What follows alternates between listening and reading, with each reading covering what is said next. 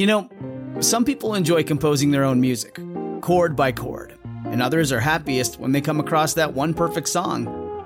Work is not a lot different than that. Whether you prefer building your own workflow or using a pre-made template, with Monday.com, you and the team can work in a way that's comfortable for everyone. Tap the banner to go to Monday.com and build your own amazing workflow, or find an awesome template. No judgment. Your brain needs support, and new Ollie Brainy Chews are a delightful way to take care of your cognitive health. Made with scientifically backed ingredients like Thai ginger, L-theanine, and caffeine, Brainy Chews support healthy brain function and help you find your focus, stay chill, or get energized. Be kind to your mind and get these nootropic chews at ollie.com. That's OLLY.com. These statements have not been evaluated by the Food and Drug Administration. This product is not intended to diagnose, treat, cure, or prevent any disease. We've basically got two options. We either can choose to hide our kids from the things of this world, or our kids are going to hide things from us. What's my kids being exposed to, and how can I help my kids understand that this culture that they are trying to make normative is not normative? Dear young married couple, as young married parents raising a 5 and 6-year-old in our postmodern cultural climate, especially here in California, I'm often appalled at what the world is feeding them. It's easy to get intimidated and feel like we have little resources to defeat the woke ideology with which the world strategically attempts to indoctrinate them. Today's conversation with author Jordon Frye gave me so much more confidence, though.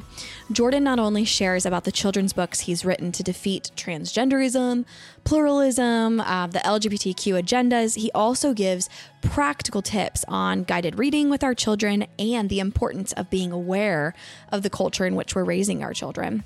Jordon is the author of 4 children's books and 1 scholarly read for adults. He's also the student pastor at FPC in Anderson, Indiana, and he's the founder of Truth Book Company. He and his wife, Kate, are passionate about raising godly children, and that passion really shines through in this interview that I had with him today. Welcome, Jordon, to the podcast. Thanks for joining us today. Absolutely. Thank you so much for having me on. For sure. Well, we're excited to jump into this topic. It's so needed. Parents, young married couples, a lot of them are parents, and a lot of them feel ill-equipped when it comes to resources and approaches for discipling our children around woke ideology in our society. So first, talk to us a little bit about why you and your wife were motivated to start thinking along these lines a few years back when you started this ministry and business of yours. Absolutely. I'll try and give the expedited version because it can quickly delve into a long story. Okay. But the first book that we launched, the first kids book, Male and Female Created He Them, whenever we released that, we didn't have anything about Truth Book Company in mind. There was no Truth Book Co. Kids. It just started with that first book. So early in 2023, we found out that we were pregnant again. We had lost 2 pregnancies before this. But when we found out we were pregnant again, you know, you do the thing when you're expecting a baby, you start trying the dad hat on and all the different things you have to think about and get ready. So that's kind of where my headspace was. And then we got into May, and my pastor had preached a Mother's Day sermon that really worked me over. He preached the faith of a mother, and he had told this story. He was preaching out, and a lady had come up to him and began to tell the story about her son, who's in middle school. Of course, he left out all the personal details about this story, but he was telling the story in the sermon about how this middle school age boy had been wetting the bed every night, which is not a normal thing for a middle school age boy to be doing. Right. And so every night about 2-3 o'clock in the morning, he'd slip out to the laundry room and try to dry his sheets. And then this, kind of continued for several weeks. And, after a while, you're going to pick up something's a little off. You just keep drying sheets every night. So one of the nights his mother had come in and had found him in the laundry room and was like, baby, what's going on? What are you doing? And he just broke and started crying and began to tell his mom that at his middle school, his public middle school, there were some boys that had been basically dragging him off to one of the restrooms and sexually abusing him. And this was happening like almost every single day. So my pastor was telling the story, and he made this statement at the end of the story. He said, we've basically got 2 options. We either can choose to hide our kids from the things of this world, or our kids are going to hide things from us. And that was working me over. And I'm thinking about, we're getting ready to have a kid. We're only a couple weeks out from the anniversary of losing our second pregnancy. So that was a Sunday. And on Monday, my wife and I were to meet my family for Mother's Day dinner. So we went out to the west side of Indianapolis, and we're sitting at this little coffee shop, and all of this is, going around my head. Okay. And this can sound kind of crazy to people who maybe aren't Christian or who don't really believe that God speaks or moves, in our lives in a personal way. But I felt impressed sitting at this coffee shop to write a kid's book called Male and Female, Created He Them. And I'm sitting there thinking, God, I don't know anything about writing a kid's book, about illustrating kids' book. A year before this, I had published my first, full length manuscript, but it was nothing in this realm. Okay. So I'm sitting there thinking, okay, let's give it a shot. So I kind of zone in. I pull my laptop out, start kind of working on a couple of things. And I wish I had video recording of that afternoon of my wife kind of looking around the computer and just asking me, she goes, what you focused on over there? What you working on? And I say, I'm writing a kid's book called Male and Female, Created He Them. And she's like, cool. I was like, yeah, I'll be with you in a second.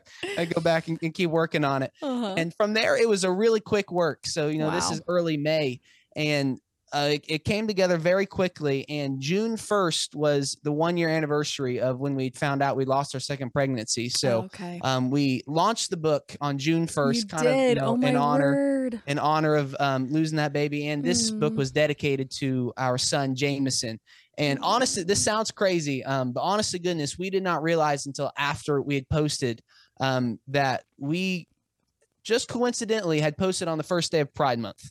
Oh, wow. A book titled Male and Female, Created He Them. So I think God's hand was in it. And after we posted that initial video, it kind of started to take off. We quickly realized we have just scratched the surface of the material that needs to be produced and needs to be published. So that was starting to think in the direction of, Truth Book Company, and starting to produce this material more frequently. Oh, wow. That's the short version, as short as I can love make it. I want to hear the long version at some point. That is incredible. What a story. And the timing of it all, like it's obviously God ordained, both personally for you and then on a global scale. The fact that it was during Pride Month, the first day of Pride Month. Right. Have you gotten any kickback from the world just saying this is ridiculous to publish a book like this? That's the kickback we've gotten. There's anytime that you are going to take a stand for something, particularly in a digital space, there are a lot of different kinds of people from very different kinds of walks of life that occupy that digital space. So this is a terrible joke, but this is kind of the joke that we've had running since we launched everything. It's that we haven't got any death threats yet, so our audience must not be big enough. And that's just because it's coming. It's coming. It's coming. We get the mean comments, nasty messages, so on and so forth. That I heard something. I don't know if you've ever heard the name Gary Vaynerchuk. Yep. He's not in the Christian thought space whatsoever. So it's funny the language he used, kind of how it coincides with some of our vernacular. But I was listening to a seminar he was given just about the digital space in general, and he made this statement. He said, I figured out a long time ago that social media comment sections were not a good place for convincing. He said, I post based on my conviction, and people who resonate with it, and people who don't, they don't. Yeah. And honestly, that's kind of our philosophy with Truth Book Co. and Truth Book Co. Kids. Nice. We're going to post based on the Word of God. We're going to keep producing material closely tied to the Word of God. And if people don't resonate with it, ultimately, the issue's not with me. The issue's with the Word, because we're producing material based on the Word. Whew, amen. You're preaching there. That's awesome. Well, you got to preach to yourself to keep going through the stay encouraged, right? Absolutely. But I mean, for every critic, you probably have so many parents saying, oh my Yes. goodness, this is helping me empower my kids. Talk to us a little bit Absolutely. about first Male and Female Created He Them, and then we'll go Okay. through, because now you have 5 children's books and they all Yes, help ma'am. equip your children to defeat woke ideology. So Yes. talk about the first one and we'll kind of cycle through all 5 of them. Sure. So kind of the philosophy, what has made our books kind of different is there are a lot of kids books out there that can teach biblical stories. You know, there's books out there about Adam and Eve, about Noah's Ark, about David and Goliath, you know, all the biblical stories. What we have tried to do with our books is instead of telling the biblical story with the implied values, we've tried to flip that. Is we come right out of the gate with the values that we're trying to teach, and we use the biblical stories to showcase and uphold those values. So the first book isn't titled Adam and Eve and the Garden, right? The first book is titled Male and Female Created He Them, but the story is how God created everything, how he created the birds in the sky, a he and a she. He created the fish in the sea, a he and a she. He created the cattle, a he and a she. And it goes through how God created everything, male and female. And then it goes into the story of how he created Adam, a he. And then Adam needed a helpmate, so God made for him a she. And so we are using this fundamental value in the word that male and female created he them. And then we are using the biblical story to tell the story of those values. So that was was the initial kind of thought that provoked the first book, and we've used that same framework for the rest of our books. That's beautiful. That is really cool. I love that. And it's neat because it captures, and it's beautifully illustrated too, but the words and the illustrations really capture children's attention. We actually have the book, Male and Female Created He Them, and it's perfect for my kids. My kids are 5 and 6, and I would say even younger than that can benefit from it. What would you say the target age group is for your books? That's a great question, and it's kind of interesting. We there's a review, I believe it's on The First Rainbows, left on The First Rainbow on Amazon. Somebody had said, we bought this book for our 2-year-old, and we went in to grab it and found our 9-year-old reading it. So we had to wait for them to finish reading it so we could read it to our 2-year-old. But we've been very particular in how we've structured the books. We like to say that we have left space for the story between the pages.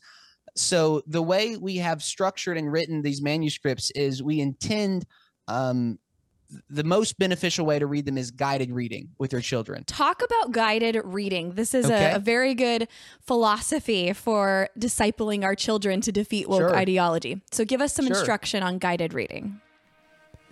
Guys, the Eros tour has begun.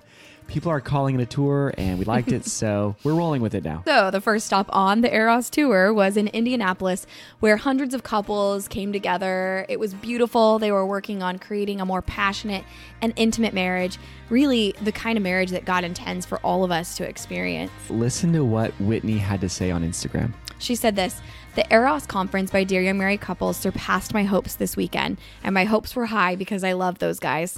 We love you too, Whitney. We love you. She said, "Adam and Krista packed every single second of the conference with information, resources, encouragement, and even some beautiful godly conviction. The way they combined scripture with science and research was flawless. My husband and I both started crying at the first exercise." She goes on to say, "In this season, we need strong, healthy, flourishing marriages more than ever. Marriages that reflect Christ and the church. Marriages that lead to sanctification. Marriages that are passionate and fun. I mean, we discussed some pretty spicy things that were in Song of Solomon, so it's safe to say that God is not wanting anyone to have a boring marriage."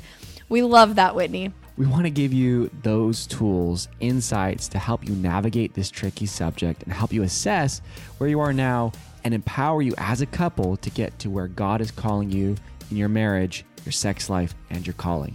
Yes, come join us, guys. The Gulf Coast in Biloxi, Mississippi, June 21st and 22nd. You can even just make it a getaway for the two of you. You could fly into New Orleans, take a beautiful coastal drive over to Biloxi. It's only like an hour and a half, and then just set your marriage up for success. Go register now at dearyoungmarriedcouple.com/Eros, or just hit the link in the show notes. We'll see you there. Right. So this, whether it just kind of happened as an afterthought of the initial idea of how we were going to structure the manuscripts, or whether this was more intentional, we wanted to write our books very closely mirroring the word. I didn't want anybody to be able to say, well, you're just pushing dogma through the book. So I've been very intentional that what is in our books is very closely associated and pulled from the word. So what we have done is we have hit the high points of the story, and we have left space between the pages for the parents to be able to draw those cultural connections for their children. Nice. So male and female created he, them, we aren't coming right out with a bludgeoning stick, just trying to beat dogma, beat the culture over the head. What we have done is we have provided parents with the high points of the story so that parents can sit down with your children, and to whatever age they're at, they're ready for different instruction, whether it's a 3-year-old, a 9-year-old, a 10-year-old, whether they're in public school, in private school, what they've been exposed to is different. So as the parent, we encourage people to sit down with our books, with your children, and to be able to go into the story even more in depth than what we do on the pages.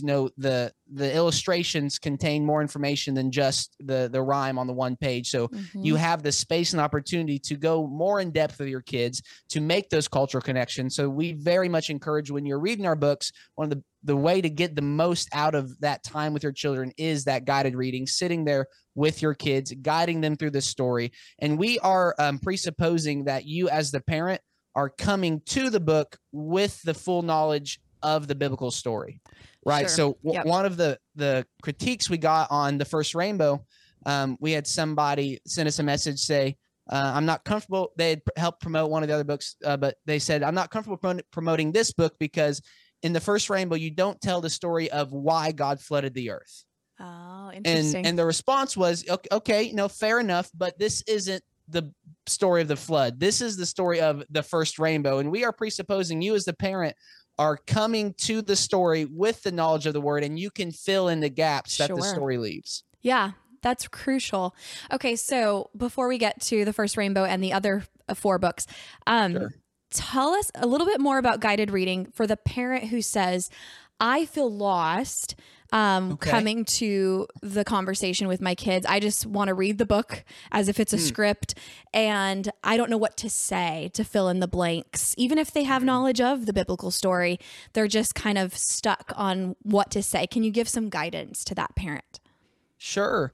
I think part of our duty as parents is to be aware of the cultural context that our kids are growing up in. Yeah. I preached a message last Wednesday night to our church family called A Strange Altar for Our Children. And the kind of crux of that message was talking about the kids who were growing up on the other side of Jordan. There were 2.5 tribes that didn't want to go into the promised land. They chose to live on the other side of Jordan, and their children were growing up in a very different environment than those children who were growing up on the side of Jordan, near Shiloh, near the tabernacle. And I think it's part of our duty and responsibility as parents to be aware of what is around our children. What is our children being exposed to? We have released several reels, several different pieces of content on our Truth Book Co. Kids platform, showing some of the books that are being made available to our children. And it's terrifying. Some of the material that our kids have available that is promoting this woke ideology, promoting transgenderism, homosexuality, freely available to children. And I think it's part of our duty as parents to educate ourselves on what are my kids being exposed to, and what do I need to tell them the differences between the biblical culture that is established for us that we are supposed to have versus the culture that is surrounding them. And it does take, like you said, it does take a little bit more work. It does take a little bit more legwork and preparation. But I do think it's part of our duty to educate ourselves. What's my kids being exposed to, and how can I help my kids understand that this culture that they are trying to make normative is not normative. Right. I was showing some. It's not.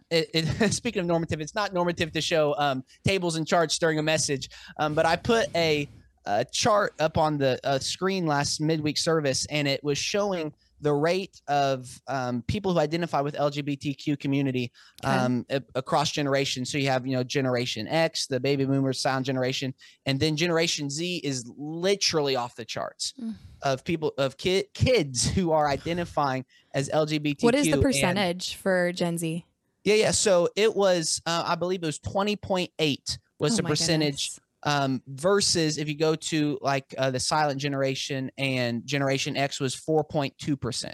Wow. So literally off the chart. And if you begin to look at what the researchers are saying about that data, they are, there was a guy named Mr. Jones, I believe it was from the Gallup poll.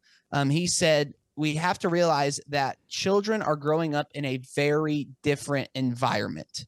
And the researchers were saying that by the time this Generation Z, the kids right now in that poll it was 2023, I believe it was. He said by the time these kids who are 16, 18, once they reach 18 and can actually be counted in this poll, we expect these numbers to go higher because the landscape that they've grown up in is very different.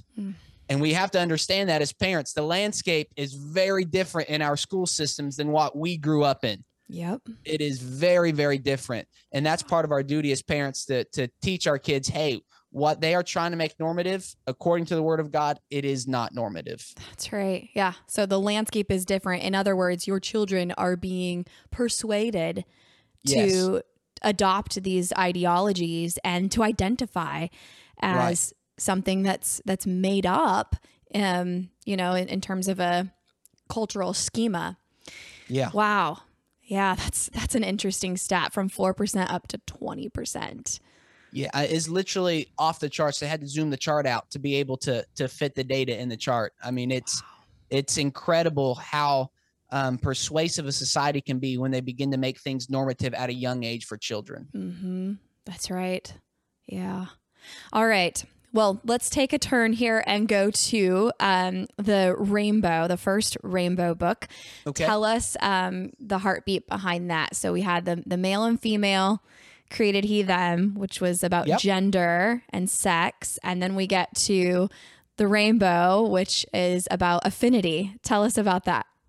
Yes. So the first rainbow was actually birthed out of some conversations that I had with evangelist Taylor Fish. Okay. So shout out to Brother Fish for helping out with the title on that one. Nice. But the idea of the first rainbow was trying to identify another point that the world is trying to redefine normative on, right? So male and female created he them was meant to push back on this idea that you can be either or, you can be both, you can be neither. Like, no. The word says this is how God designed things to be, male and female. So the second point that we wanted to push back on was this culture that is trying to take the symbol of the rainbow, this sacred covenant sign, and trying to assign their own agenda to it, which I think is one of the most utmost forms of blasphemy that you can do, is to take this sacred sign that God placed in the heavens outside of the reach of man, that man can't manipulate, that man has no control over, and say, no, this is our banner of pride and our banner of lasciviousness. It's insane. So the first rainbow is meant to teach kids the original meaning of the rainbow. So we tell, we tell briefly the story of the flood. We tell the story of the animals going into the ark and coming out on the other side of the flood, of what the rainbow was there for. So we don't spend a lot of time on the flood, as we mentioned earlier. Maybe we should have, arguably. But we want to teach kids that God placed the rainbow in the sky as a reminder of his love and his promises. That's right. So when you see a rainbow, you should associate it with the goodness of God, that God is promising a righteous family, mind you, that Noah was righteous in his generation. He was perfect in his generation. The King James Version says that this was a covenant made with a family that loved God, that loved morality, and this was a sign of a covenant with them. This is not a banner of pride. This is a reminder of covenant, and that is the message we're trying to teach with the first rainbow. Oh, yeah. I love that.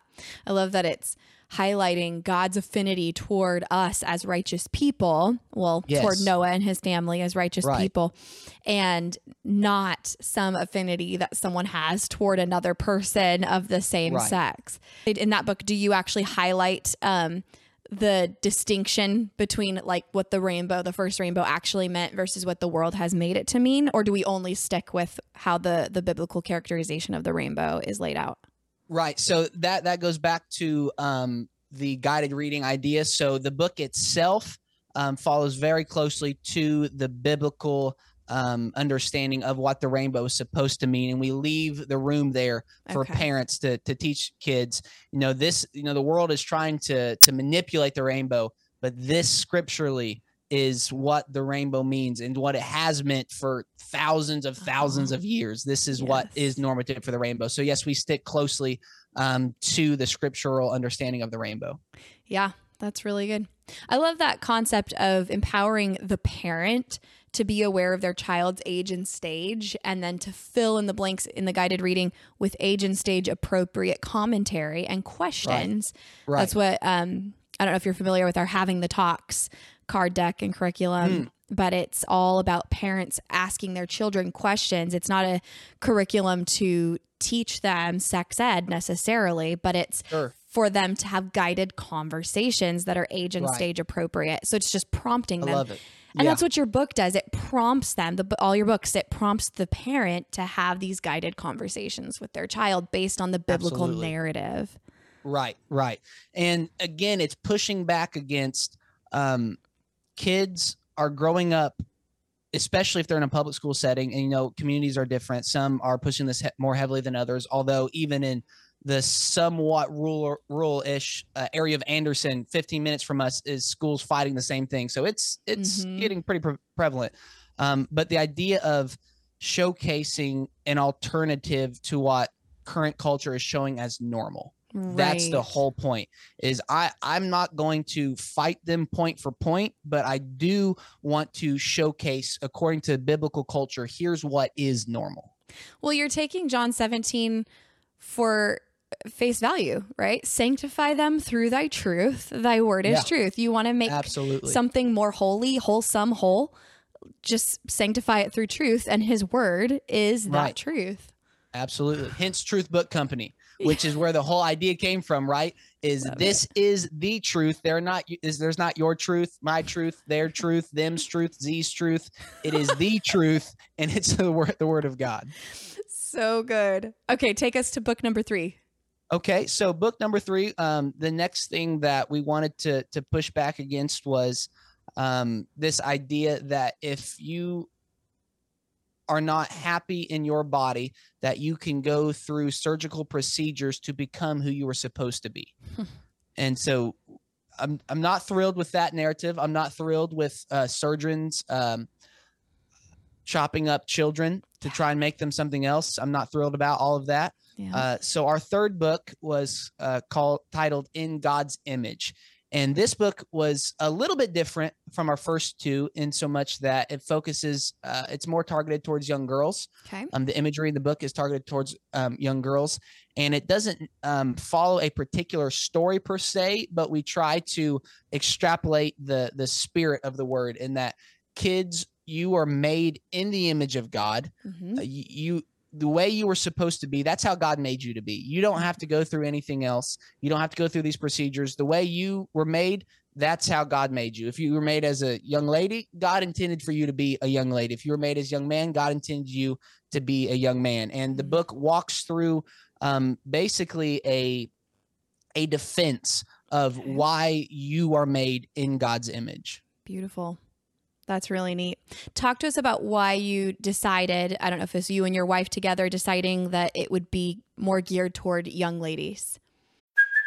Hey, it's Kaylee Cuoco for Priceline. Ready to go to your happy place for a happy price? Well, why didn't you say so? Just download the Priceline app right now and save up to 60% on hotels. So whether it's Cousin Kevin's Kazoo Concert in Kansas City, go Kevin, or Becky's Bachelorette Bash in Bermuda, you never have to miss a trip ever again. So download the Priceline app today. Your savings are waiting.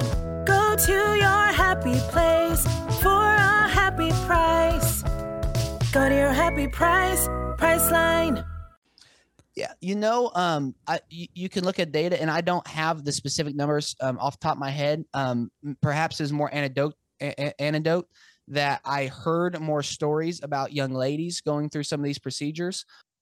It was also partly an experiment for Truth Book Company to try and niche down even a little bit farther. And it was just kind of one of those things when we started working on the script and the way the artwork was coming together, it felt like a more cohesive message to be able to focus it more on young ladies. Okay. And we're going to have, other books focus more on young men and that, but this was kind of one of those first deals where the message seemed fitting to focus it for young ladies. Yeah, that's great.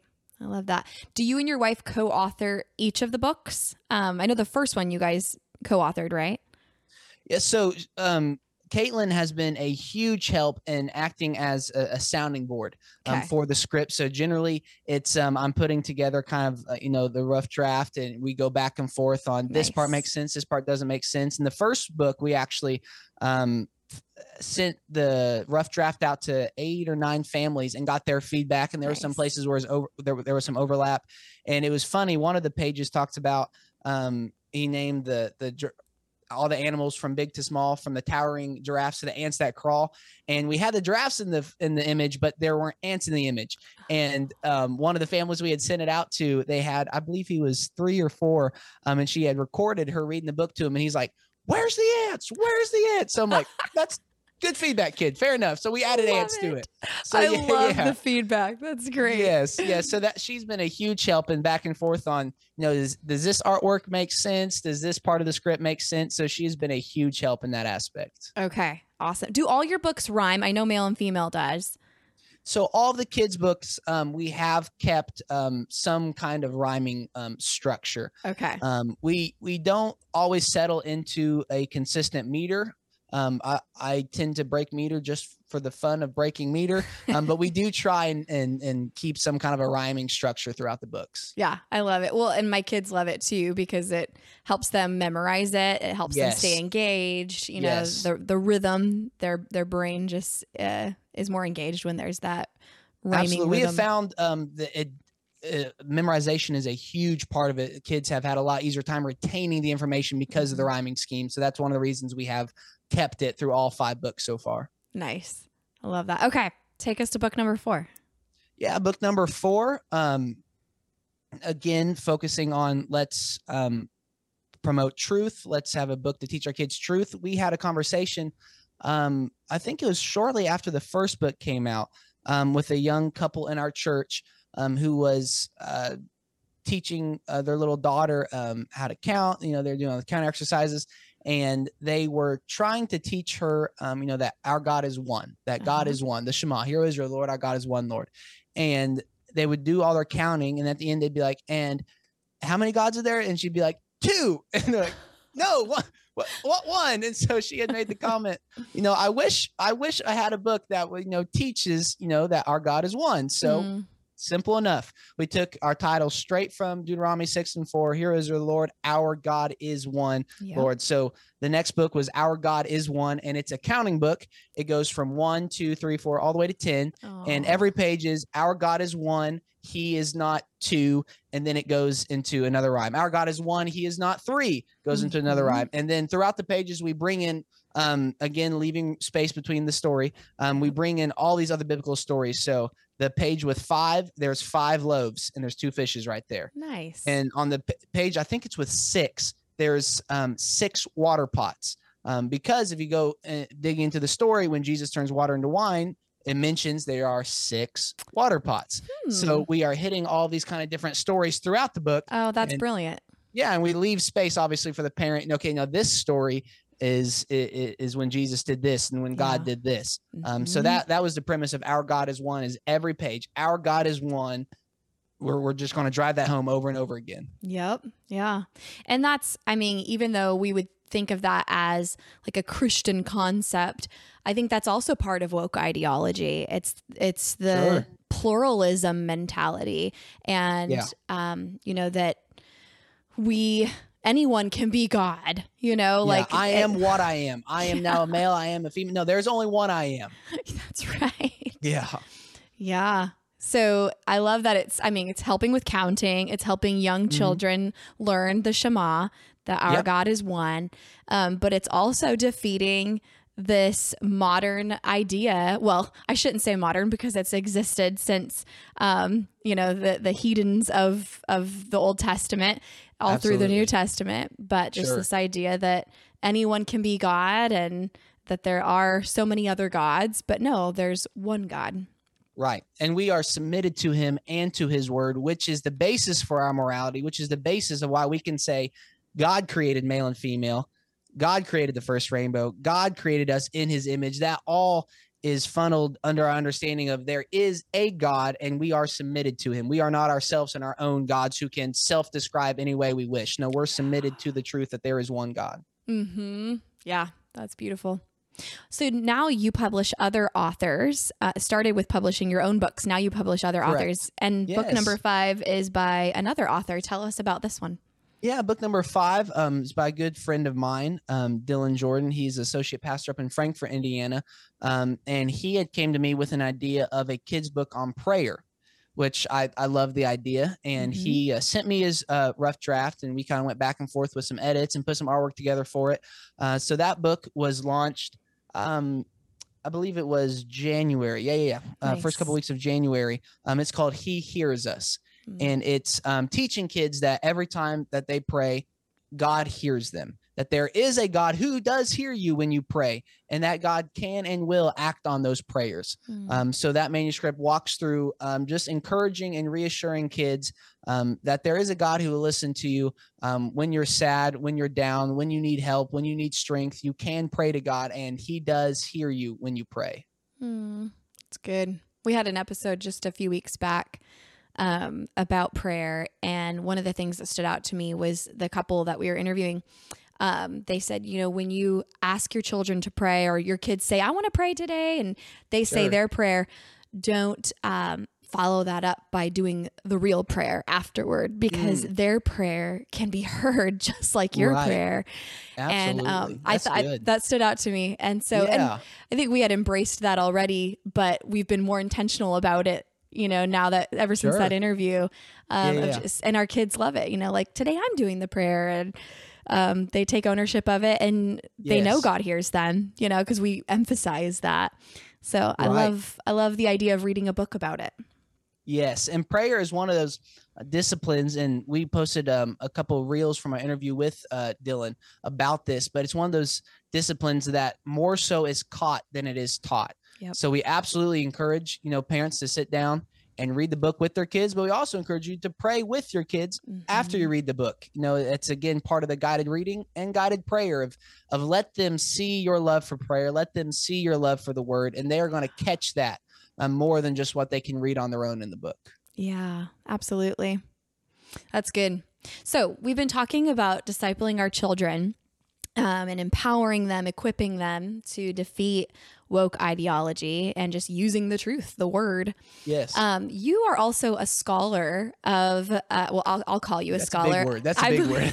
I believe you are, just from the videos. I haven't read your book, but from the videos that I've heard of you discussing intertestamental literature, first century Judaism, Judeo-Christian history. And you've been studying how woke ideology has infiltrated the church from the beginning of the church, the birth of the church. And yet Caesar couldn't conquer the church. Talk about this book that's for adults that you wrote before any of the children's books on the church. What's the title again? It's very long. I don't blame you at all for tripping on it. So the title is The Church That Caesar Couldn't Shut Down. There we go. And the subtitle is How Paul Prepared the Church in Philippi to Stand Against the Attacks of Antichrist. Yeah. Way too long of a title, but that is the standing title. Yes. I love it. Okay, so talk a little bit about, just in light of what we've been discussing as parents needing to equip our children in the modern day and post-modernity Christianity, how does this even apply all the way back to the birth of the church and before then? Yeah. So I think the main thing that we have to understand, and one of the main things that I've learned through my studies, is that a lot of the problems that we are facing today aren't necessarily new problems, right? There's always been a culture in the earth that was primarily focused on whether it's hedonism, that culture has always stood in stark contrast to the culture that God designed for his children, going all the way back to Abraham being called out of Ur, and going back to Sodom and Gomorrah, a city and a people who prioritized hedonism and prioritized, in the New Testament account, like their own bellies. Like there was no discipline. It was all about what makes me feel happy, what I want to do. I'm going to do it right now. So that culture, that's all the way back. You can go back to Noah, why God flooded the earth in the first place, that God saw the intention of the heart of man was wickedness continually. So there's always been a culture that from the fall of man that has been anti the culture that God has created. And particularly what my first book was identifying was the stark contrast of the culture of the church versus the culture of Rome. And Rome was a very, very interesting place in the first century, particularly under Nero. So Nero was very much a Greek revivalist. He wanted to satiate the population. He was also an insane narcissist. He was a crazy, crazy person.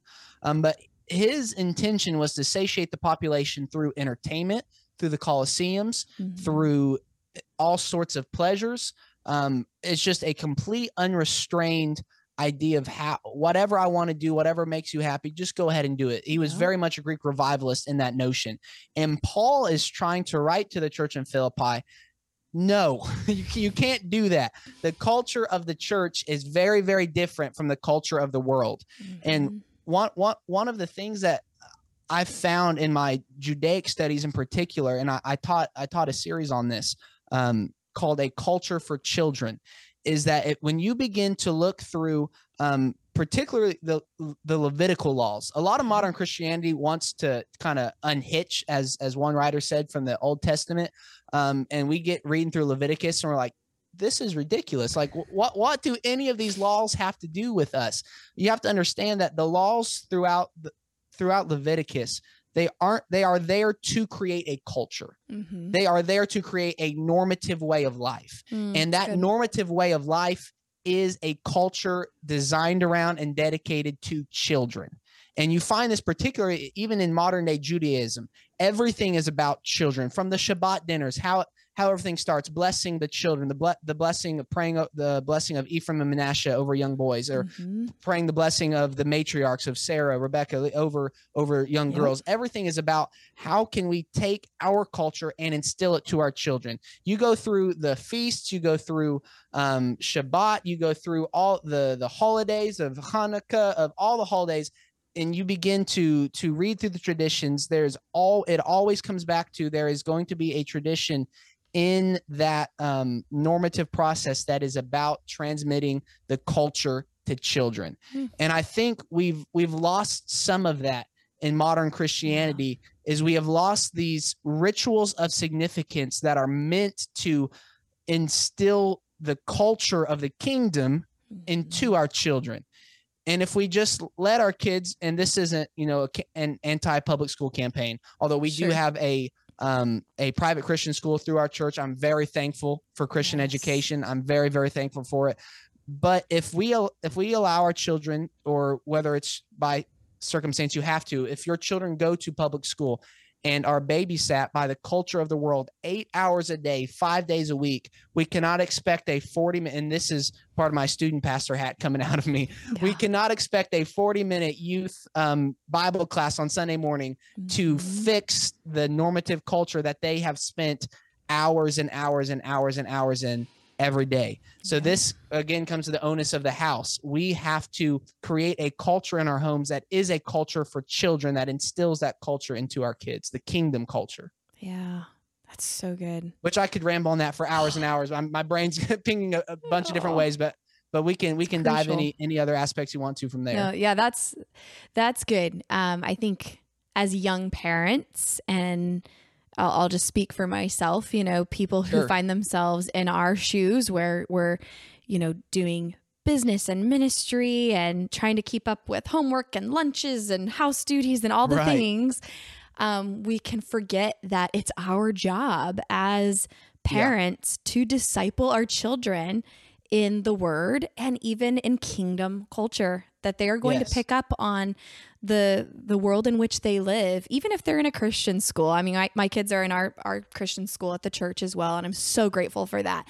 But they're exposed to things outside of what our family believes, what our values are as a family, and what we believe the kingdom culture to be. And so it's crucial that we're constantly pouring into our children in a stronger, more effective way than the world pours into them. And the world's intentional about that.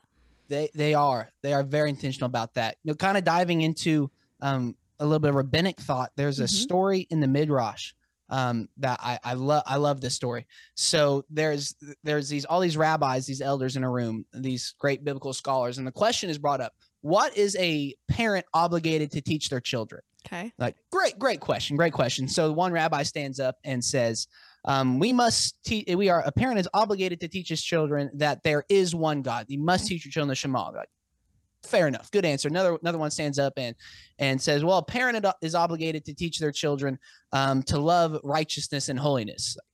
Good answer. Fair enough. And then another rabbi stands up and says, a parent is obligated to teach his children how to swim.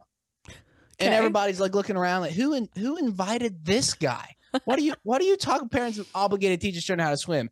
And so, the board of elders, whatever, they stand up and they say, give a defense for your answer. Why is a parent obligated to teach his children how to swim? And this is the response he gives. Okay. He says, a parent, I believe this is also recorded in Pirkei Avos, Ethics of the Fathers. He says a parent is obligated to teach his children those things his life may depend upon in this world or in the world to come. Ooh, wow. So a parent's obligated to teach his child to swim because his life may depend on it one day. And I would say a parent is obligated to teach his children that God created them male and female because his life, his soul, his nefesh may depend on it in the world to come if he gets lost in that confusion of the culture. A parent is obligated, of course, is a little self-serving because I run Truth Book Company, but a parent is obligated to teach their children our God is one. Yeah. God created you in his image. To teach the meaning of the first rainbow. Why? Because their life not only will depend on it here, but it will depend on it in the world to come. Yeah. So that's one of my favorite stories. I love that story. It's beautiful. And it's a really good demonstration of getting our priorities in order, having these awesome, Sunday school jingles that we teach our kids, which are great, right. But also teaching them things that their life may depend upon. I think we underestimate our kids sometimes. And I think the world has realized that and is why they are producing what we would consider adult curriculum for kids. Right. And they have been putting it in elementary schools, and the church, Christian parents, conservative families, we can't just sit back and be like, oh, well, they're just not ready for that yet. Well, the world thinks they are, and we're going to have to bring a defense against it to where they are. That's exactly it. Jordon, thank you so much for your gift that you're bringing to the church and the world. Hopefully this infiltrates into the world as well.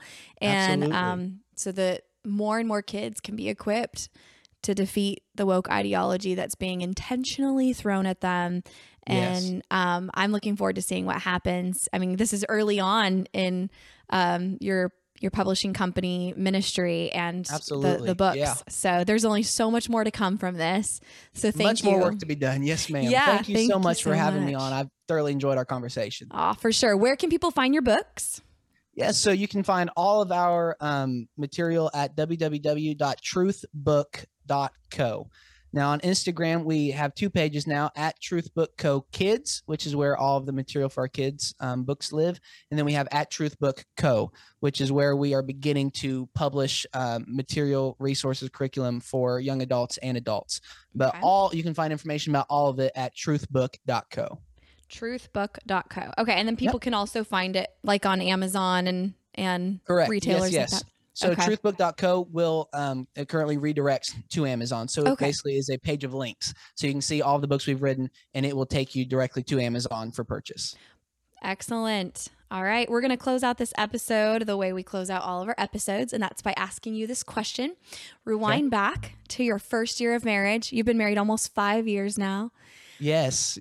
What advice do you wish you would have received? And then fill in the blank, dear young married couple. Ooh, that is a great question to to end a podcast with. I would say, dear young married couple, don't forget to enjoy life and ministry together. Because you can get caught up in, particularly for those young couples who are involved in ministry, involved in your church, it can be very easy to get caught up in another night at 11 p.m. at the church, working on this, working on that, working on this. Yeah. I would say don't forget just to enjoy that time together, whether it's working in the kingdom, whether it's in your home, wherever you are. Don't forget to enjoy all those little moments together. Awesome. Love that advice. Thanks so much, Jordon. We appreciate you. Yes, thank you so much. You need more connection in your marriage. So we created a free download for you called The Top 3 Ways to Connect. We created this after working with literally thousands of people just like you who said, I really crave a deeper and more meaningful bond with my spouse. You can get this recipe for connection by following the link below. Also, if you want some more personalized help or counseling, just shoot us a text, 916-678-1797. You can also go to our website, dearyoungmarriedcouple.com, for more info. And we'll see you next week.